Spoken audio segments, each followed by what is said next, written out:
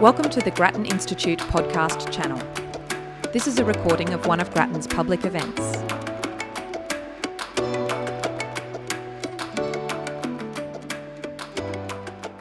Good evening, everybody.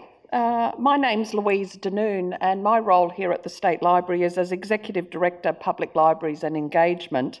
And it's my pleasure to welcome you to this building for people who are here for the first time, as some of our guests are, and for people who have been here regularly.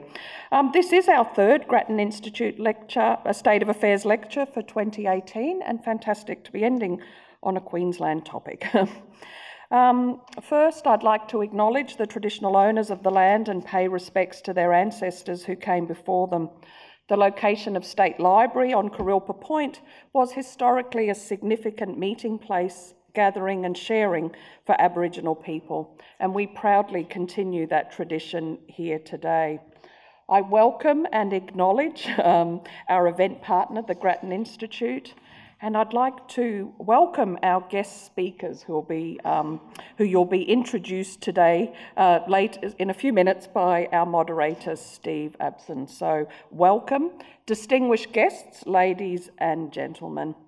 So as you all know, I should imagine, because you're here, Grattan is a non-partisan think tank committed to providing independent, rigorous and practical solutions to some of the country's most pressing issues. And population pressures on the daily urban commute are often portrayed in the media as one such issue.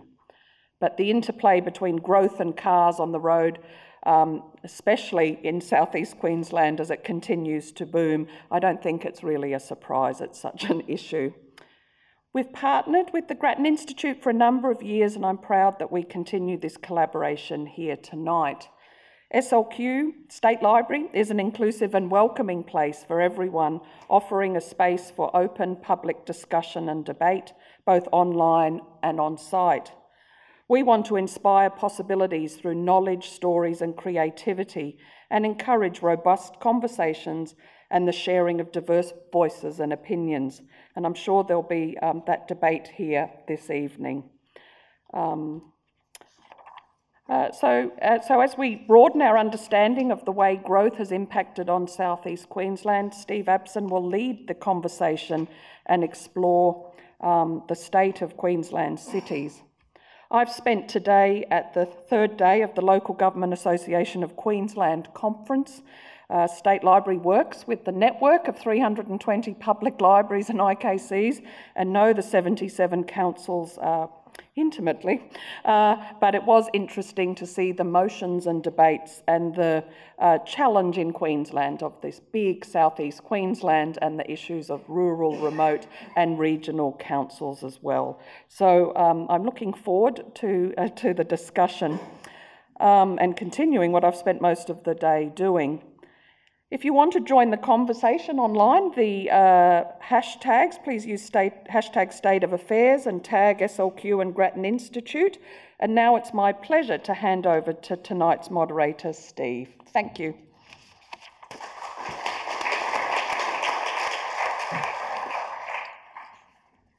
Thanks, Louise. It's really great to be here, and thanks to Marion and Grattan for the invitation this evening. Well, when it comes to population growth, Brisbane, Gold Coast, the Sunshine Coast and Toowoomba are booming, with growth rates amongst the highest in the developed world. And people are continuing to flock here from around Australia and around the world. So far, our SEQ cities look to have adapted remarkably well. It may be more crowded on the roads or public transport, but people's commute distances and times have barely changed from about 5 years ago. And this is due in no small part to the spread of jobs right across our cities and to the changing individual Queenslanders make to how they travel around their cities, where they live and where they choose to work. But the big question is whether it's going to continue this way. And in this State of Affairs lecture, we'll hear from Marion from the Grattan Institute and Matt Collins, who's leading the Queensland Government Cities Transformation Taskforce. I'm going to introduce Marion first, and the IAQ, who I represent, first invited Marion to Queensland following the 2016 release of her compelling research and report called Roads to Riches, Better Transport Investment. Since then, Marion's released more interesting research and analysis from a transport series and has become a regular and respected independent voice in our sector. Marion's current research involves shining a light on how cities around Australia are dealing with population growth. As our cities in metropolitan southeast Queensland face this tsunami of new people and are trying to get one step ahead, our regional centres face very different challenges. The old chestnut of striking a balance between investment in cities versus regions is also an important part of giving all Queensland's confidence in the future of the state. Marion's a leading policy analyst and former public servant who's also worked in the private sector, joining the Grattan Institute in April 2015. Introducing Matt, city deals are a new way of thinking about how we plan and invest in cities, bringing all three levels of government together to create new place-based partnerships. Australia's first city deal was signed here in Queensland, in Townsville in 2016. And now the Queensland Government is working with mayors and the Australian Government with the aim of delivering a city deal for the whole of southeast Queensland. Matt Collins commenced as General Manager of Queensland Treasury's Cities Transformation Taskforce in April 2018. In this role, he's leading the Queensland Government Cities Agenda and has a particular focus on city deals to boost prosperity, livability and sustainability. So I'm now going to invite Marion to present for about 10 minutes on how SEQ has adapted to population growth, looking kind of backwards, if you will. And then Matt will follow Marion to present his views on this, plus look to the future and some of the considerations in the city deal. We'll then break into a moderated discussion, and I'll look to invite some questions on a reasonably regular basis from the audience as well. And I'll get back to that when Marion and Matt have finished their presentations. So please welcome Marion.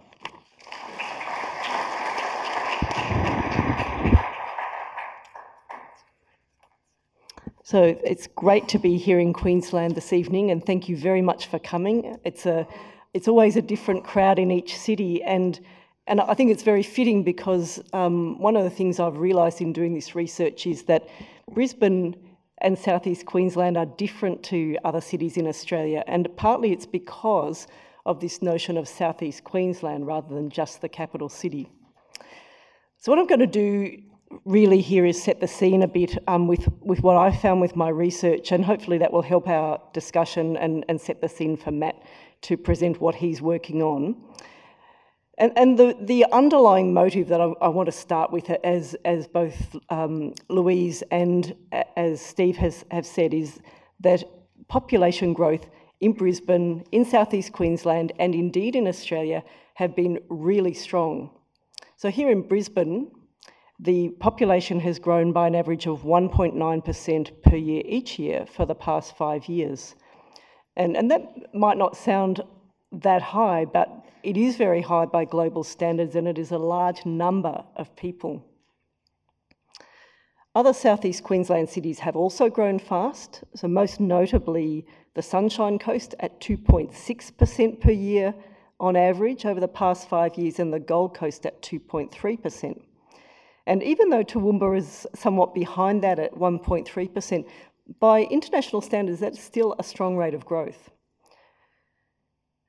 And what all this means is that we're hearing a lot from Canberra and from the state government about busting congestion. We're hearing about everything from big new infrastructure to getting migrants to go to the regions or to the smaller cities to more public transport. And so what I want to contribute to sort of the question of whether that will work by talking about this research that goes to the question of how well southeast Queensland has adapted to population growth so far in the recent past, and what that might mean for infrastructure here. So I will focus partly on Brisbane, but I do have some comments to make about other southeast Queensland cities as well. So I'll start, as Louise said, with my most intriguing and most important finding, which is that despite these rates of population growth, the impact on commutes has been remarkably benign. So let me show you, first of all, this slide shows you the distance that people are commuting to get to work.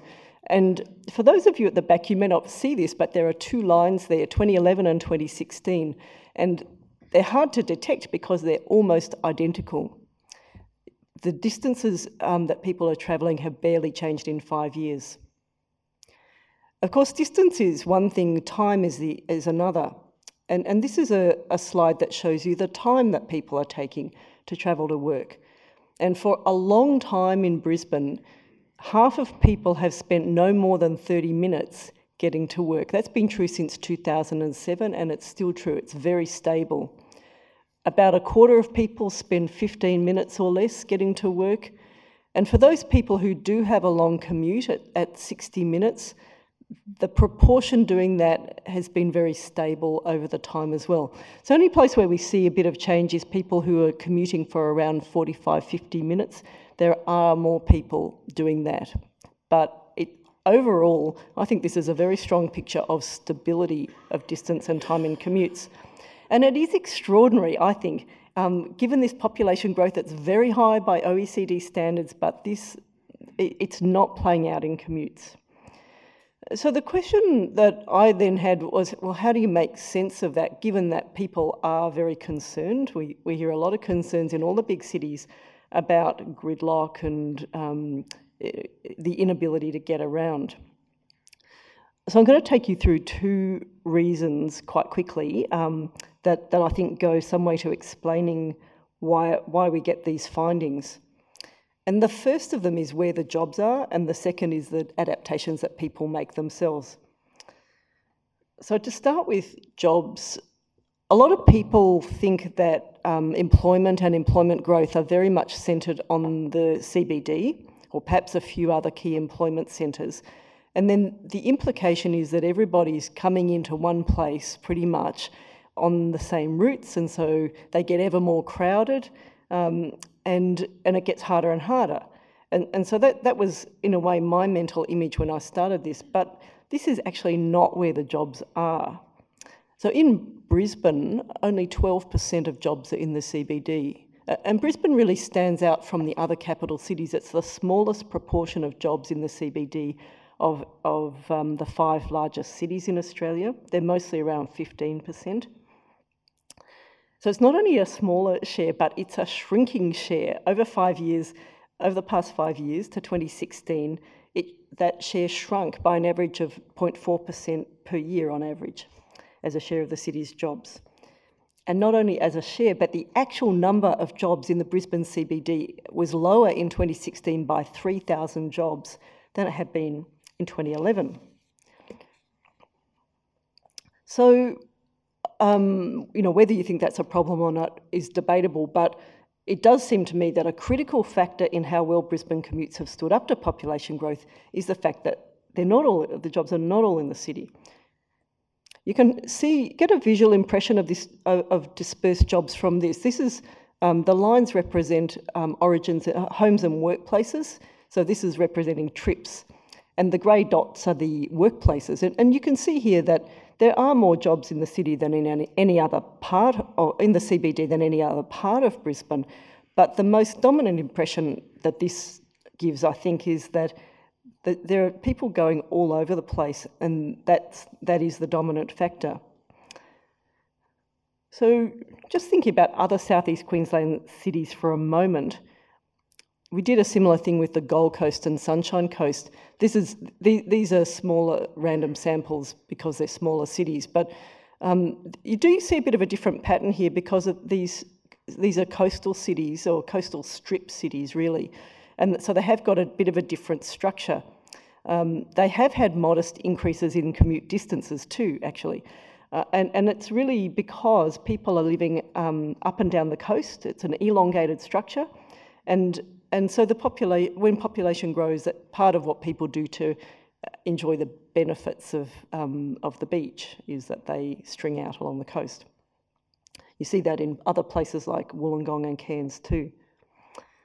In terms of the change over time, the direction of change, which I think we'll get to where Matt is heading in his presentation, I've mentioned that the CBD shrank, but in terms of looking at all the jobs across Brisbane, there's a very interesting pattern. So that if the job distribution was the same in 2011 and 2016, all of these bars would be at 20%. But in fact, there's much stronger growth in the outer 20% of jobs, and there's this shrinkage in the middle, in the most central 20% of jobs. But interestingly, you see perhaps a bit of pushing outwards from the CBD with that second bar.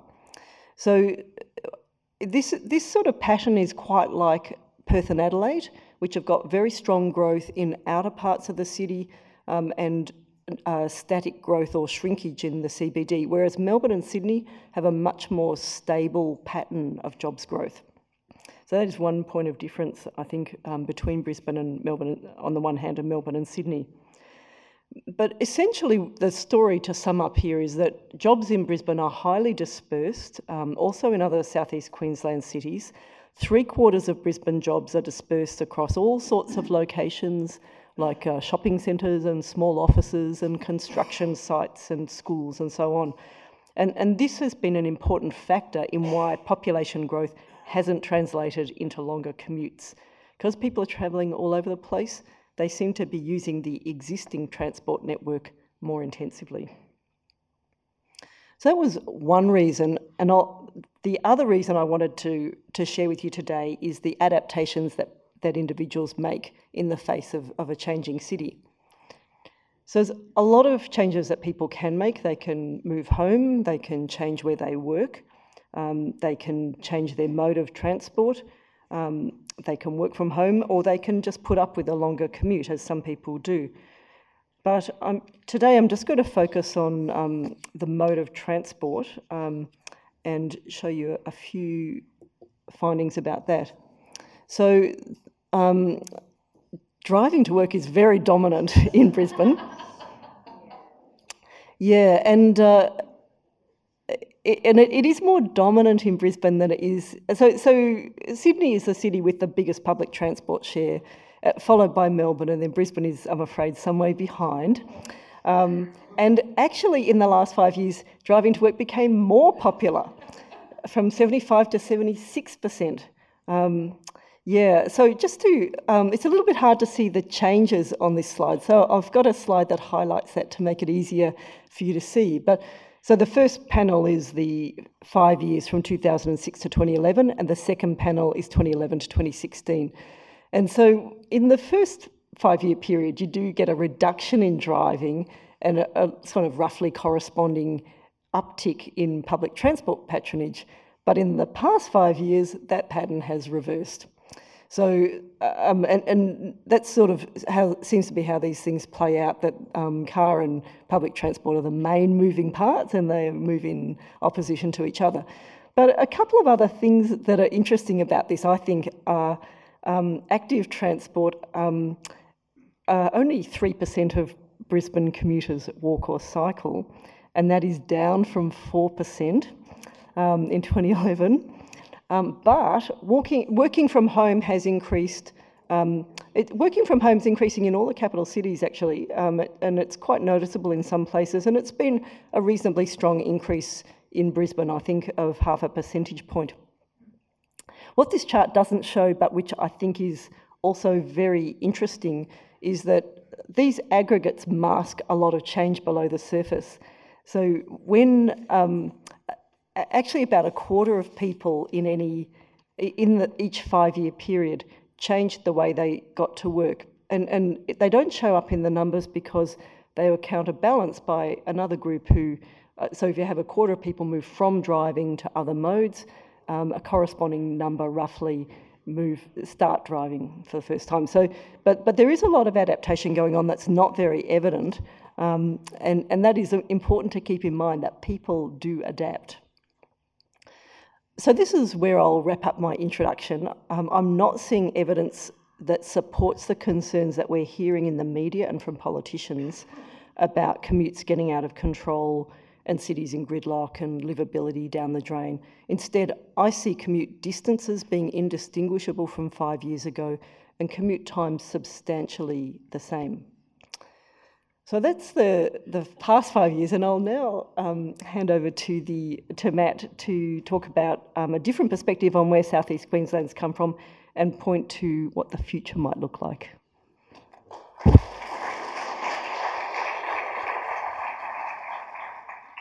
Ooh, some extra slides.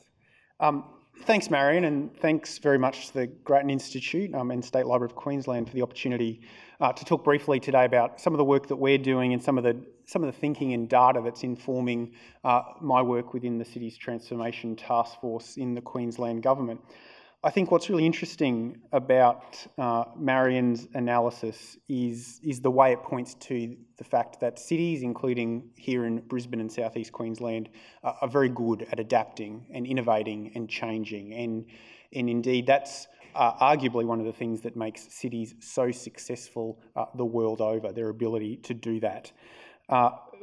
But our question is, I think, just as importantly worth asking, will we continue to always have the ability to do that as effectively?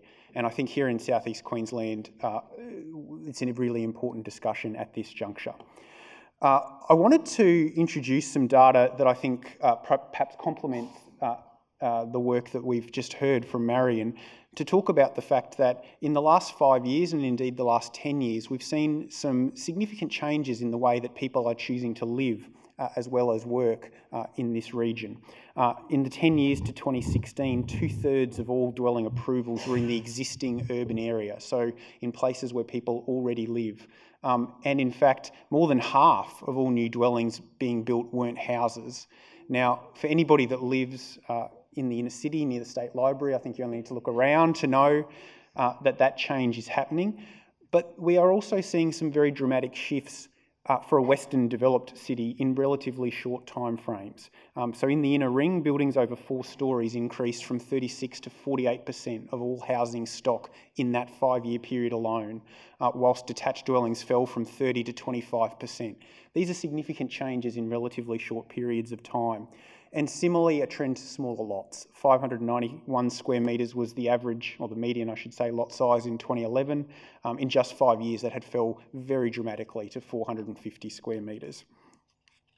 And in short, I think what that points to in many ways is that for people, when they are choosing where they can live, housing that is typically closer to where the jobs are is thriving. And what this chart shows is it tracks the actual dwelling approvals, the bars, versus what the government and local government expected to see in terms of infill dwellings. That is, dwellings that are built in the existing urban area, urban consolidation, another name for it. And we see that for every year of the last 10 years, or every quarter for the last 10 years, the pro rata target that we expected to see developed was exceeded by the approvals. So a fairly significant drive towards urban consolidation. At a time when anybody here involved in urban planning, and I can see a few of you, if you cast your mind back to the very first statutory regional plan, which set out this agenda of driving greater urban consolidation as a means to more efficient use of infrastructure, you will know that some of these targets were heavily contested. They were unachievable, we were told. And indeed, we've seen the market now exceed them because people are voting with their feet to be closer to amenity, closer to where jobs are. And similarly, on the other side of the equation, greenfield development, urban growth fronts, often, not always, but often far from the CBD, we can see that the average annual target that was expected has not been exceeded by a single local government in this region, with the exception of Moreton Bay and Redlands. So some really significant change going on there. And if you bring these together as data points, consolidation versus greenfield, infill versus expansion, and you compare the average annual target of what we expected to see versus the building approvals in those 5-year periods, you see that on average each year there was an overshoot in the market, more than 70% from what we expected when it comes to consolidation, 40% under from greenfield. Now, it's really important to stress that this doesn't point to an oversupply or an undersupply in the market. This is about where we're just seeing the market go. It also doesn't point to whether we have sufficiently zoned land or not, because this is about building approvals, the time effectively when people are looking to build and get into the market in a house or an apartment or a townhouse. But notwithstanding the evidence that I see and Marion sees that people are choosing to live closer to work as one response to what we're seeing in terms of urban growth. It doesn't always necessarily mean that they're living closer to where they work. There are other drivers, I mentioned amenity, that can often encourage people to take up urban consolidation. And here in South East Queensland, we like to commute. Indeed, we like to commute. It seems we like to commute more based on some of the numbers Marion's told us than 5 years ago. We like to commute perhaps more than most others. This is a data point around the top 20 intercity commuter routes around the country in the 2016 census. Out of the top 20, 10 of them are here in South East Queensland. So we're a little bit overrepresented. What's interesting about that, though, is it points to the way that we live and move and work.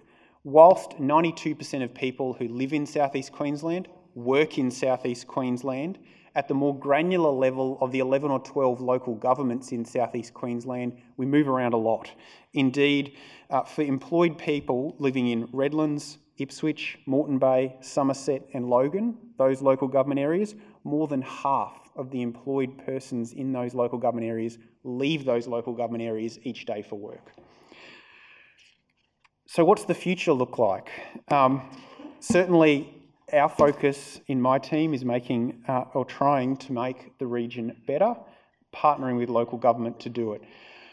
What do we see over the horizon? At this stage, we know that we're continuing to grow, 1.5 million over the next 20 years, and the current projections indicate that 80% of that population growth will be outside the Brisbane local government area, but nearly half of all jobs will be in the Brisbane local government area. So an emerging issue that we're certainly interested in is that disconnect. And we know through the regional plan, the land use vision for the future of this region, crafted between state and local government, saying what our 50-year horizon looks like and what our 25-year plan for that is. We know an extra 1.9 million people will move here. That takes this region to the size of Sydney today. So we need to think about what that means for our transport choices. An extra 800,000 dwellings and an extra 1 million jobs. To respond to that, just to end on a couple of quick points, the regional plan sets up this idea of regional economic clusters, recognising that there are 16 discrete areas where there is a concentration of significant economic activity already. These are about supporting places of high economic activity already, places like the Australia Trade Coast, places like Ipswich, places like the Southwest Industrial Corridor. Areas with high levels of specialisation, significant levels of employment and strong transport connections. And within these 16 economic clusters that the plan says we should support through strategic initiatives to grow, nearly half of all the jobs are in the region there. Being 16, as you can perhaps see on that map, the purple agglomerations, they're spread throughout the region. And one of our key points there is trying to have strong transport connections, because the people of movement and the people of goods is obviously critical to the functioning of the economy. And if you look, though, at just how accessible those regional economic clusters are, where half of all employment is concentrated, the good news, maybe, is 90% of all residents have access to one of those economic clusters within 30 minutes by a private vehicle. But just 20% of people have access to a regional economic cluster within 30 minutes of public transport. And for me, I think this points to one of the really important challenges that we need to work to overcome, and it is something we are focused on and we are working with local government on, is a real danger of an emerging, equity and spatial disadvantage, a disconnect that could emerge between where our housing markets are and where our labour markets are. And we've seen that in a very pronounced way in Sydney, particularly in the West. It's what has driven the Western Sydney City deal, and it's something we now have an opportunity to act early on in this region. Because you can see one of those challenges potentially emerging. The current forecasts between population and employment for some of our biggest local government areas are shown here on the screen. And in the yellow bar, you can see the forecast population growth. And in the green bar, you can see the Treasury forecast for where employment in this region will occur. Without exception, actually that's not true, with one exception, we see greater population growth than employment growth in those local government areas. Brisbane, the only one where we'll see more jobs than people in the future. But in Ipswich, in our west, we will see an extra 416,000 people on current projections, yet only an extra 65,000 jobs. And this is one of those areas, smack bang in Marion's 75th percentile, people who often travel 40 to 50 minutes for work. And so our challenge going forward, I think, is to make sure that we ensure, as we look regionally at our settlement pattern, to ensure that we continue to not only adapt, but to deliver the change collectively that will help people continue to adapt, have access to employment, have access to jobs, and have access to high amenity. Thank you.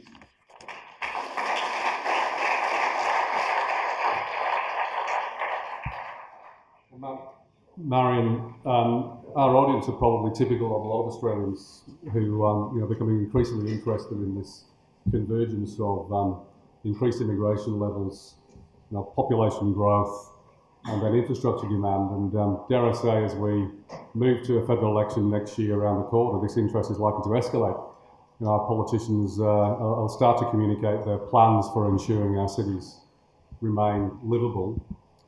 So both presentations were really interesting. Thank you. I explored this key relationship, I think, between population growth as distinct from jobs growth. And it raises to me a couple of questions I'd probably like to explore further with some detail. So to what extent does Matt really agree with the proposition that SEQ has shown itself to be really remarkably adaptive? To what extent does Marion agree with Matt's view about future adaptability and investments you have to make to achieve that? So the rest of our discussion tonight will be centred around these couple of questions. And I'll try and examine the sort of why, the what, and the how. Rather than wait till the end, I thought tonight it might be better if we take some reasonably regular questions from the audience. So I'll invite questions at a convenient time. If you're in the audience and you do have a question, please help me by raising your hand. We do have a roving microphone. I'll have a starter question first, and then I'll invite questions. And when I do get a microphone to you, if you could state your name beforehand and just keep your question nice and succinct, it'll really sort of help me with timing tonight as well.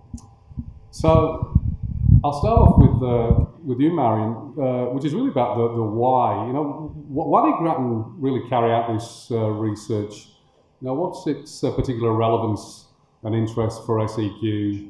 We compare it with our southern counterparts like Sydney and Melbourne. What's different about SEQ? So I was interested in population growth because we hear a lot of wild claims, and I wanted to form my own view about it. But so what I looked at was the 20 largest cities in Australia, but quite quickly I could see that the 5 capitals in particular have more. It's easier to analyse, or there's sort of more to analyse, if you like. Once you get to smaller cities, we went down, the smallest one we looked at was Launceston, and it operates as a single metropolis, but it's hard to sort of then say much more about it. We looked a little bit about people coming in from areas.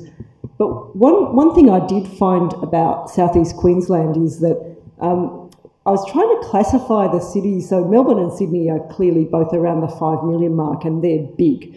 And then for some purposes, it seemed like Brisbane, Adelaide and Perth are quite alike. So, for example, with quite strong jobs growth in the outer parts of the city, that they have that feature in common. But in other ways, Brisbane operated more like Melbourne and Sydney. So it was very hard to classify. And as I've come to read the planning documents for Brisbane and for southeast Queensland, I've come to understand much better that Brisbane and southeast Queensland are different, that because Queensland is such a decentralised state, that plays out actually in the southeast Queensland element as well. And so it sort of made sense to me of the ways in which, in some sense, Brisbane is like Melbourne and Sydney, and in other senses, it's like Adelaide and Perth.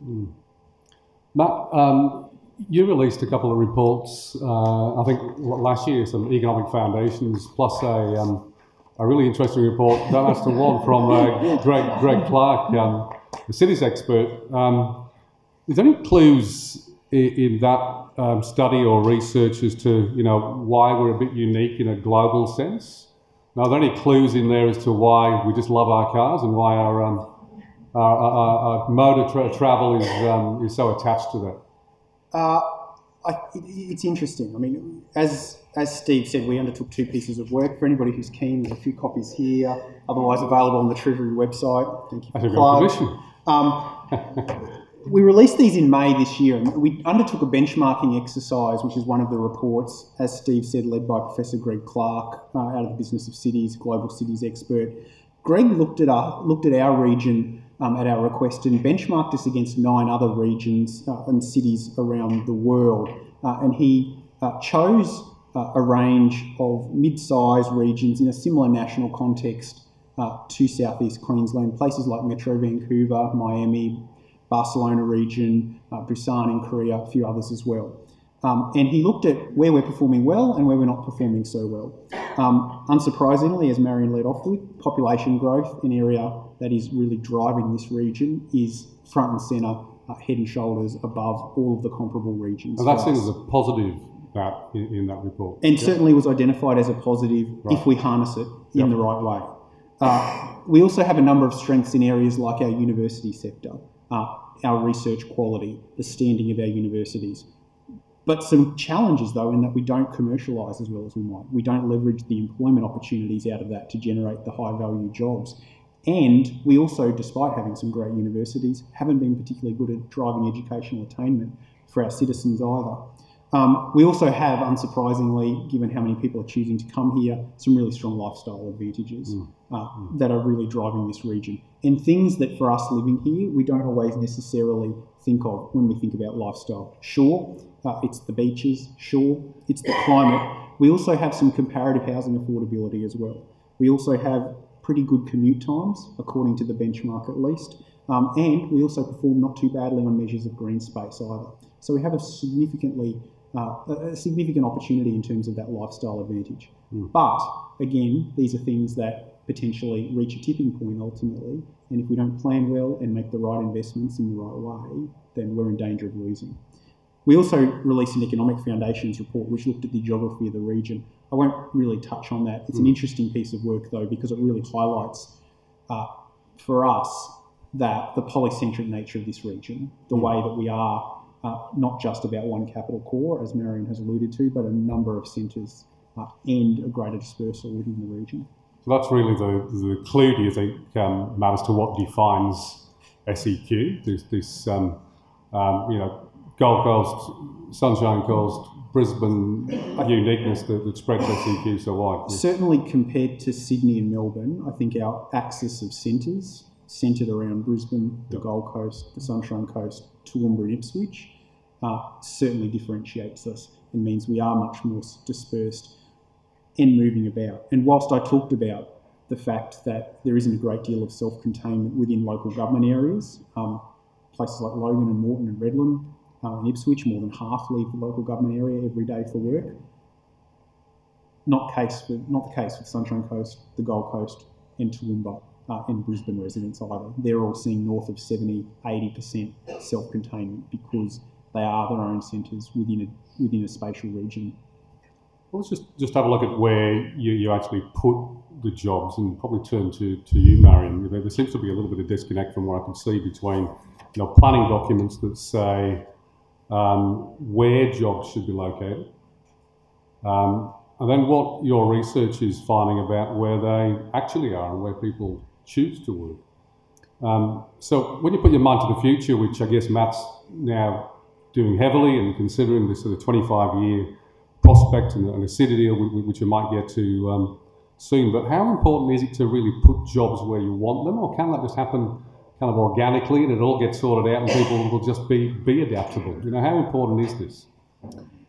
Yeah, this is it feels to me like one of the deep questions in this field, because I think reasonable people have different opinions on how much you can or should try to skew where jobs in particular are. It seems to me that choosing your job location is not like choosing where you live. You have a lot more opportunity there's houses in many more places than there are jobs. In the end, people need to match with a job that they can do and that suits them and the employer wants them.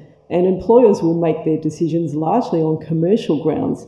So governments have a very long history of trying to make jobs be in different places, and I've got a few examples from Sydney and Melbourne, and often it involves sort of giving some kind of advantages to large employers to go to and sort of anchor in particular areas, but it is quite common for when the advantages finish that the employers then relocate. So it's not an easy thing. Government, of course, can locate its own functions where it chooses, and we have seen a bit of that at the federal level recently, but it is difficult, and I think it is a different kind of question to where people live. So my own view about this is it hasn't worked very well. There's been a lot of talk about polycentric development in all Australian cities, not typically about different cities as Matt is talking about, but within cities. So the idea of Parramatta as a second CBD has been talked about for 50 years probably, but at this point it's got 2.3% of Sydney's jobs, and that's not changed in the last 5 years. So it's easy to say, and it's easy to have these planning documents, but it seems to me that the reality on the ground doesn't match that very well at all.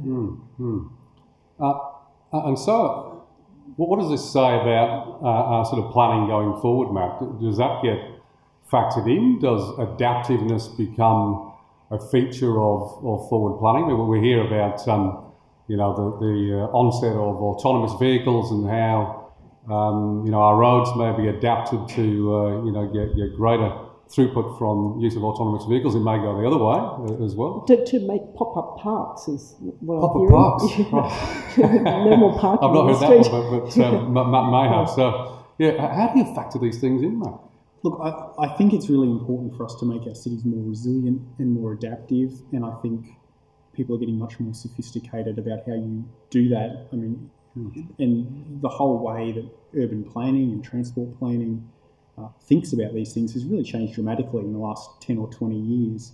Urban planning originally started 100 years plus ago, as a lot of people will know, with the very idea of separating employment from where people were living, because it was driven by the Industrial Revolution and some of the really significant negative health outcomes that you get from living next to a factory and being poisoned. But we have seen that change dramatically in the last 20 years as the world has changed. And we now see much more emphasis on mixture of uses, and we can see that emerging right throughout this region, in many places driven by the market itself as well. Some of the most successful places in southeast Queensland that have emerged in the last 10 years are mixed-use places. And you can see Shane and others here today who've been part of creating those. So we do need to build adaptive cities. I think local government and state government don't always know best, but we can't walk away from that important role of planning either. And we also need, when we think about trying to influence where jobs are located, to perhaps distinguish between population-serving jobs, which inherently must be located broadly, retail, hairdressing and like, from some of the more intensive, knowledge-intensive, high-value jobs where you do see really significant benefits from agglomeration. And if you think about somewhere just down the road from here, like the Boggo Road Eco Sciences Precinct, that really benefits from having CSIRO sitting together with the state government's climate scientists, sitting together with the Translational Research Institute, where Ian Fraser's focused on continuing to cure cancer, sitting together with the PA hospital, so clustering those uses, and then making sure we develop effective partnerships though with the private sector to drive jobs and commercial outcomes too. I might just turn to the audience and take a couple of questions. So we had a few hands pop up earlier. Apologies, I think we've got one at the front here, just down here, fourth row back. Just keep your hand up if you could, so the mic can get to you. Thanks. And just give us your name before you ask the question. Howard Briggs. I had some involvement in the 2005 regional plan for South East Queensland, and I was aware that it was important to try to increase the density of population. My background's in agriculture, so I was looking more at the rural aspects of it. The question I'd like to pose is, though, that I've been really disappointed that we have plans and the plans seem to be unrelated to the way the development's implemented. There seems to be a dysfunctional relationship, and we need to have some better linkage between a plan which is done by people, often who have their best of intentions in mind, but the developments undertaken by local government who may have different priorities and needs. So I'd like to question about how we go to get planning linked to, in fact, the implementation through development, because the development's really driven by the development industry and not by government or by the individuals in the community. Great question, and I'll probably say a pretty common question that pops up. Who'd like to answer that first? I think it's a question from Matt. Thanks, Marion. Expertly done. I'm from the state government, so I'll blame local government too. It's a joke.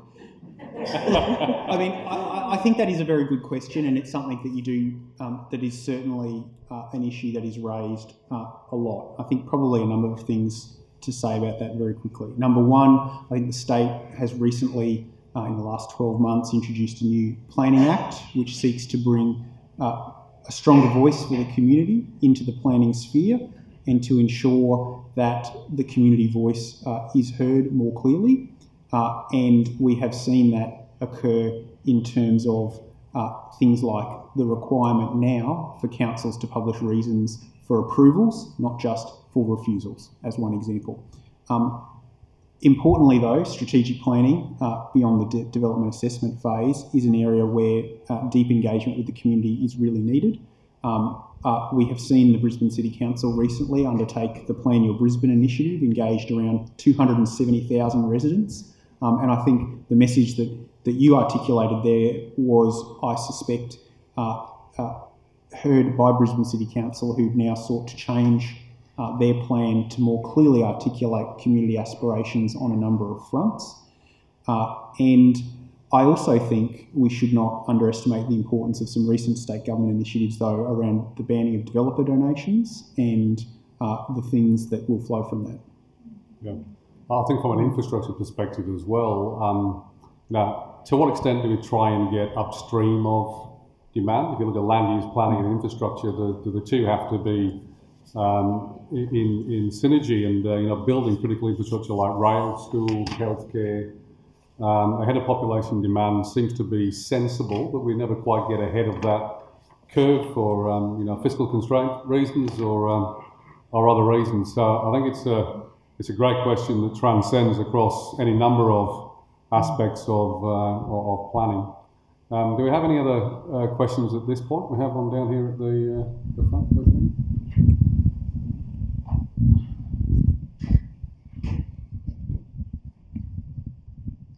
Thanks very much. I'm Jeff Humphreys. I'm a PhD student at University of Queensland, in case some of you didn't know.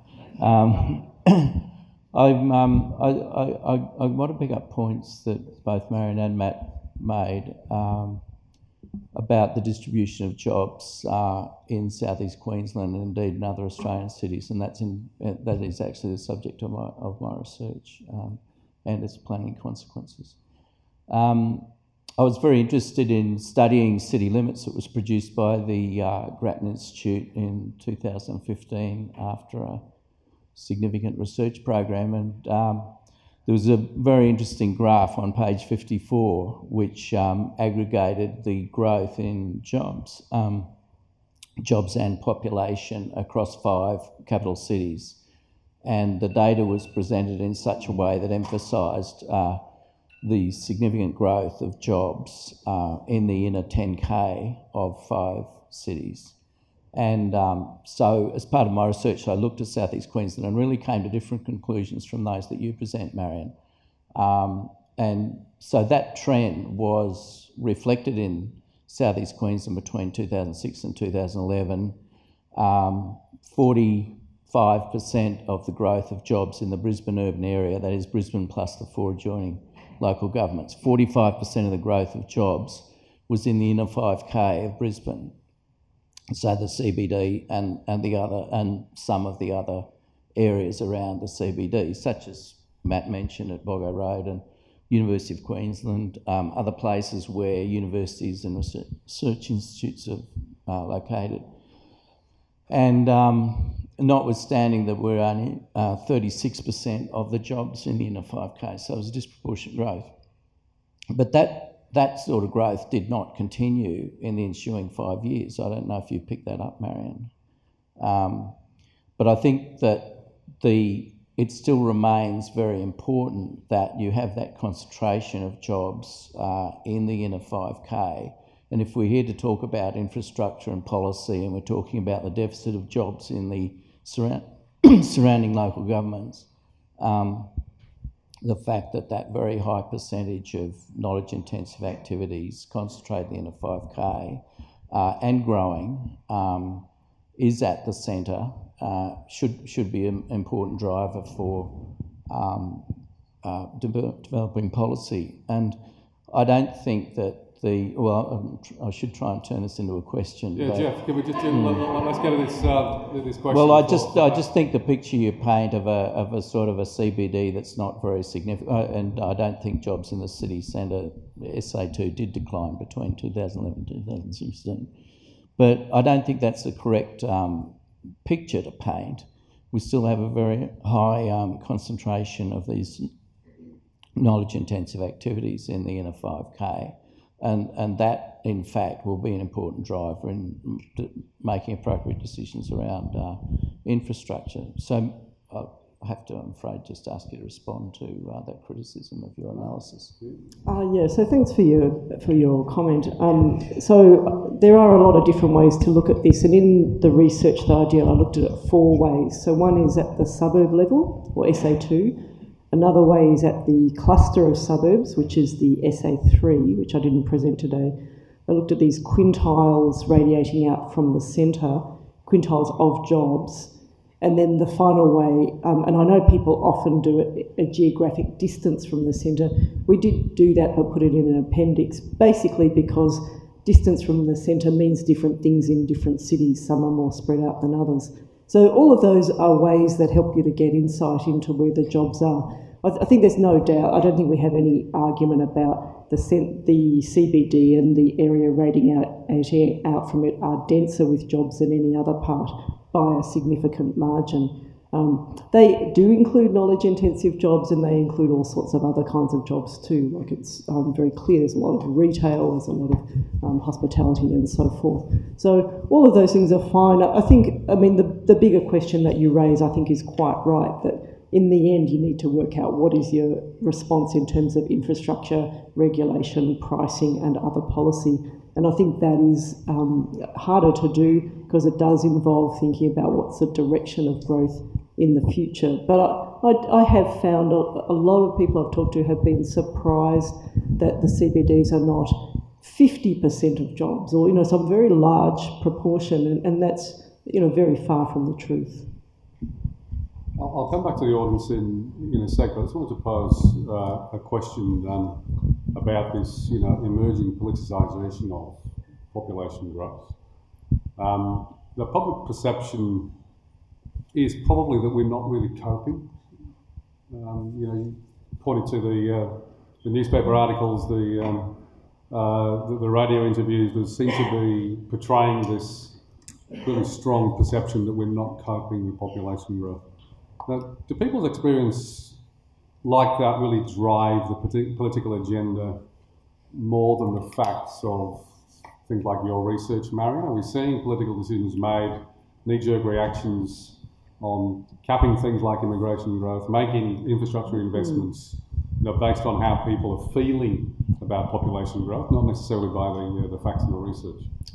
Yeah, so there's no doubt in my mind that people's concern is real, and when I look at what's happening, one way I can explain that is that even if the outcomes in terms of times and distances are very little changed, there is more crowding, and so it's a less comfortable commute, and it may be, although I can't really evidence this very strongly, but it may be that it's a less reliable commute time. So I have found congestion to be quite locally particular, and so for some people the reliability is a big issue. So there is it's not that there's nothing in what people's experience is, but since I live in Melbourne and we've just gone into caretaker mode, I can tell you that all of a sudden it's all infrastructure, and when we're getting, these very just eye-wateringly large promises to build enormous projects that will take 50 years to build.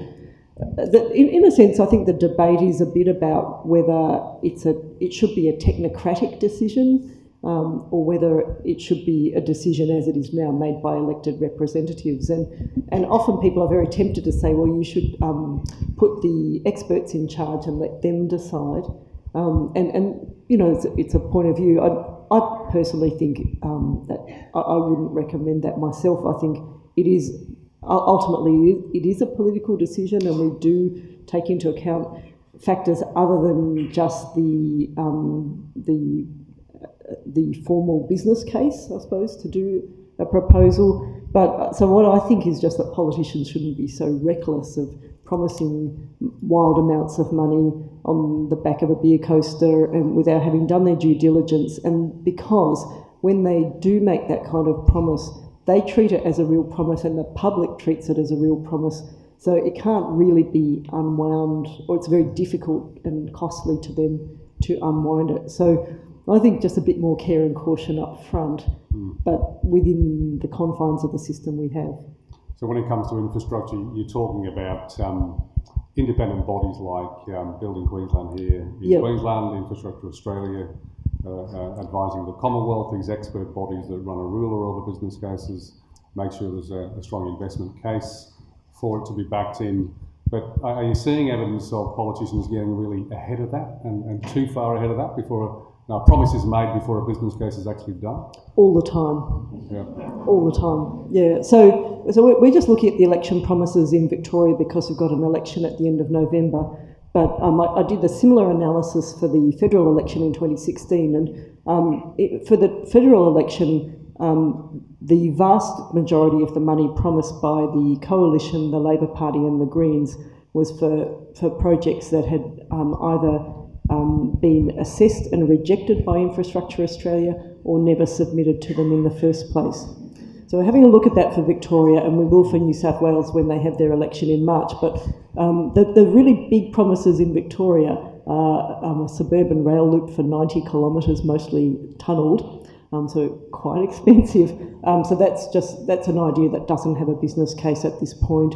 And for the other side of politics, they also have a $19 billion fast rail connection, also no business case. So it's partly these very big politicised ones, but many of the medium-sized promises also no business case. Very Look, I want to get to speak a little bit about city deals because that might be a way to get all three levels of government to bind behind some very good decisions. But I'll open up to the audience for a couple of sort of final questions from them as we get towards the finish time. We've got we've got one down here. Roger Scott, University of Queensland for many years. Thanks, Roger. Learned from a PhD from there, though. I'm from Launceston. Two questions, one each. One is the question of jobs being the indicator rather than people, because we're all getting old. I mean, I'm very old, but there is a sense in which jobs are getting scarcer vis-a-vis the total population, and we're an ageing population which has its own dynamic in relation to job creation. And I worry that if jobs are the only indicator, you're losing something of the fact that jobs are getting scarcer and different and fewer compared to the population. Launceston's doing very well out of old people, not for creating jobs, but being a nice place to live. The second is to take up on the politics issue. I was once an ambassador for the Queensland Plan, which nobody ever thinks about, created by Campbell Newman. At bottom, the Queensland Plan is saying, empty out southeast Queensland, there should be half the population outside southeast Queensland, and there's a whole lot of good things that go with that. And it was a very expensive operation. It's now in statute, so it has to be responded to. But I think there is that politics which is going to be something one needs to take account of, particularly, I think, in the current environment where you have a local government in Brisbane which is in disagreement with the state government about the preferences of metro versus cross-river rail. So these are political decisions. People are going to vote influenced by that, but we need to have lots of facts and we need to have lots of business cases. Thanks, Roger. Well, let's have ageing population first. Who'd like to take that one? I'm happy to answer that. So you're absolutely right. Jobs are commuting is a very important trip, but it's not the majority of trips. And I think just thinking about what Matt said about the jobs that are population serving, I think the population as people retire will be perhaps more dispersed. One of the things I didn't show is that looking at the composition of population growth in different cities, it's quite different. And for Brisbane, the population growth has been roughly a third natural increase, a third domestic migrants coming to Brisbane, and a third overseas migrants.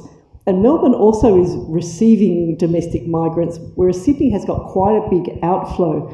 And we had a bit of a look, and in part that is people retiring and perhaps selling up a home and getting a good sum of money for it and going to the sun, or coming to Brisbane. So I think we will see that.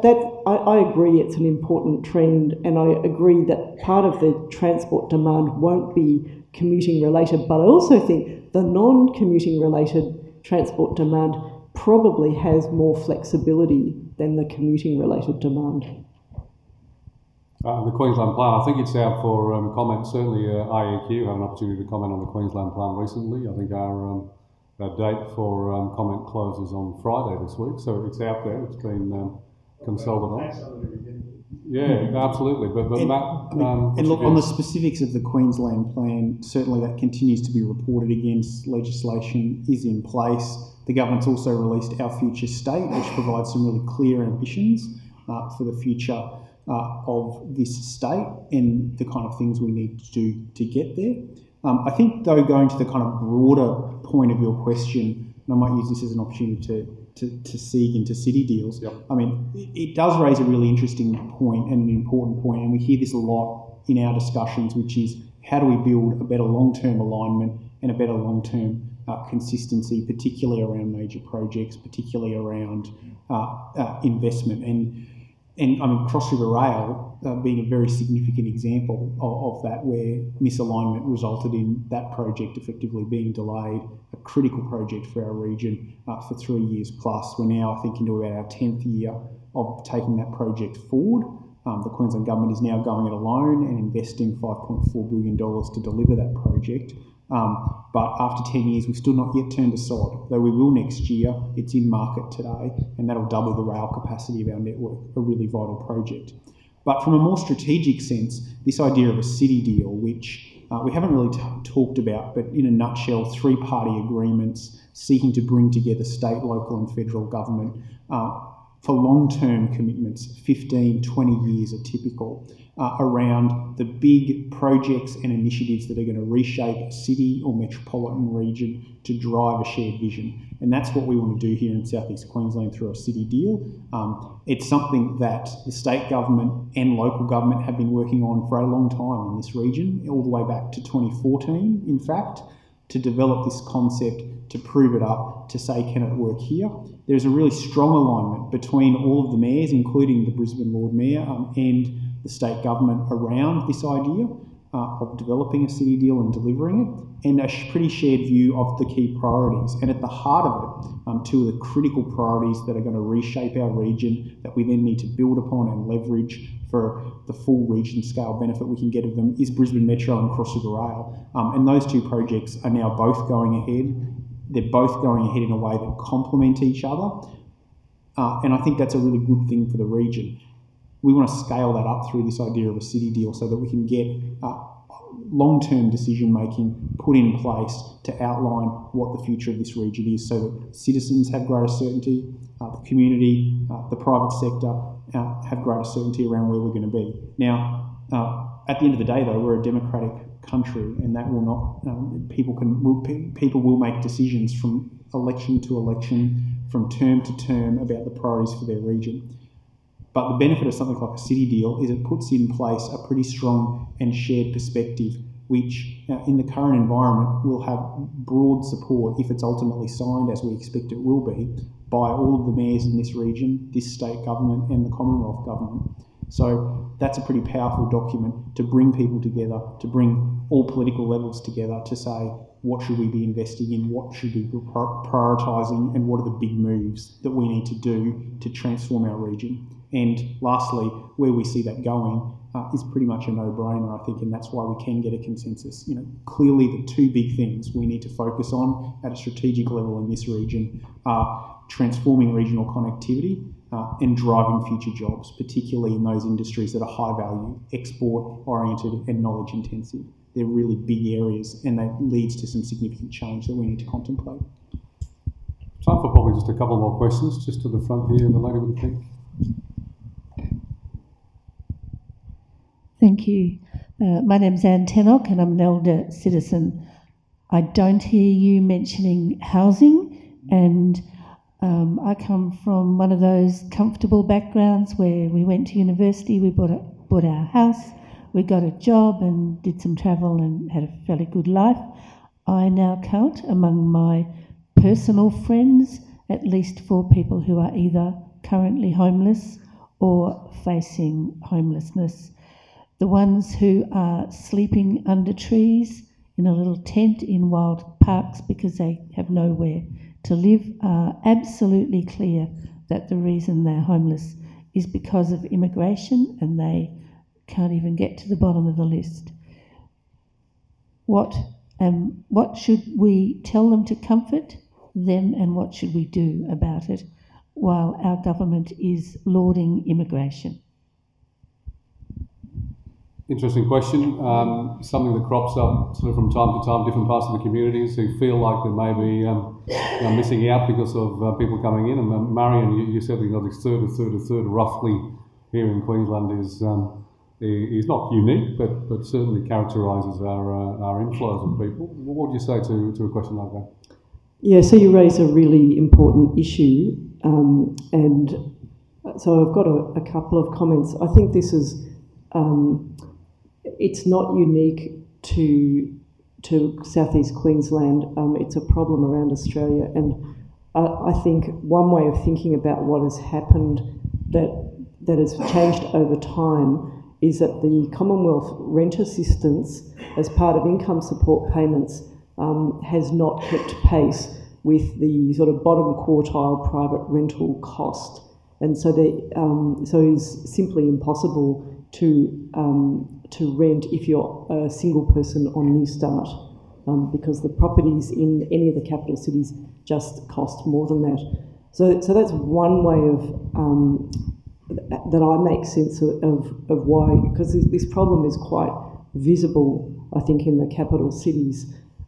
It's also because a lot of the public and social housing stock has been sold off, and so a lot of the provision that was there a generation ago is not there now. As to attributing it to migration, I guess what I would say is that probably the housing stock, a part of what is happening is the housing stock is not keeping up with the population growth. But Brisbane gets migrants domestically as well as from overseas. So in the end, it's a supply butts up against demand problem, and when the provision at the bottom of the lower part of the market is poor. Yeah. Mark, do you want to add anything to that? Look, I think only to add, I think that one of the important decisions that this government made was to stop selling public housing, which is an important part of the housing market, and is now investing in a significant way, record investments, in fact, in social and public housing.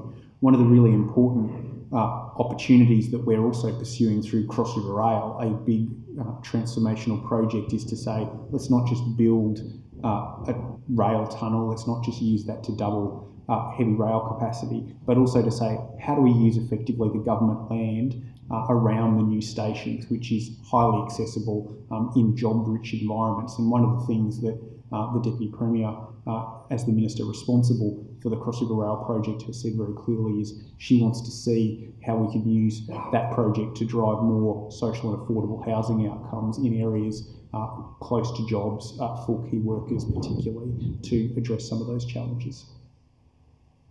Thanks. We've time for just one more question. So we've got two ladies at the front here. Most big cities have ring roads around them.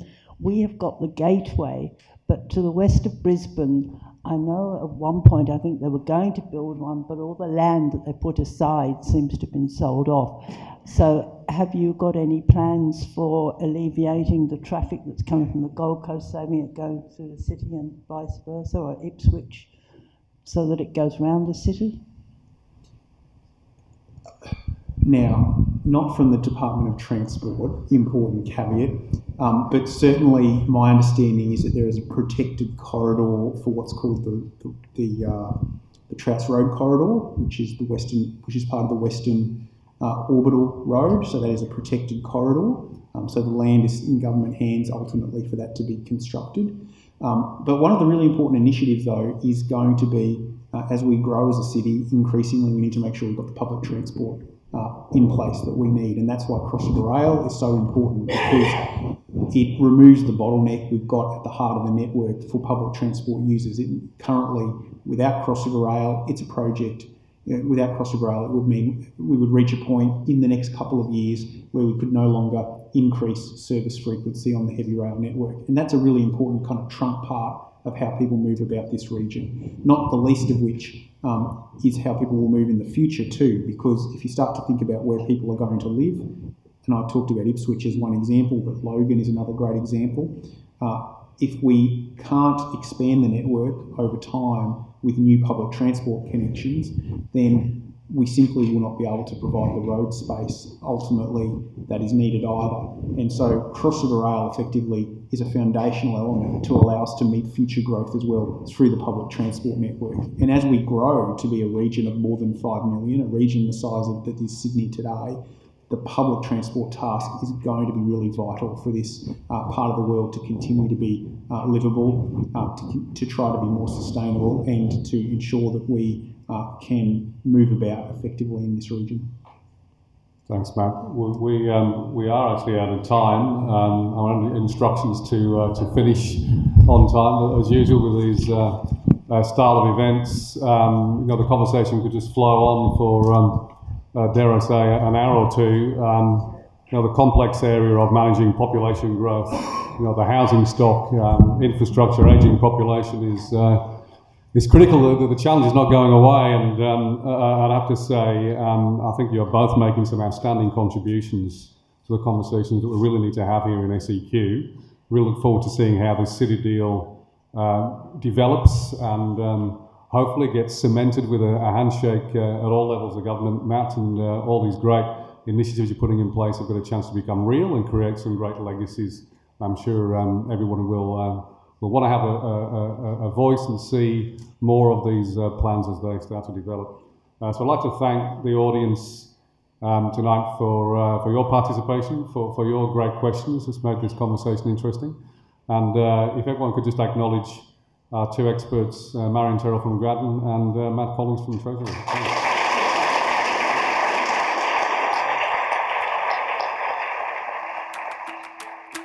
Grattan Institute is uniquely positioned to bring an independent, rigorous and practical lens to big issues in public policy, with the capacity to talk honestly to both sides of politics. We maintain this unique position through the generosity of the public and our affiliate companies. If you would like to find out more about contributing to our continued independence, head to our website to donate, grattan.edu.au. This has been a Grattan Institute podcast. If you want to hear more, subscribe to our podcasts on iTunes.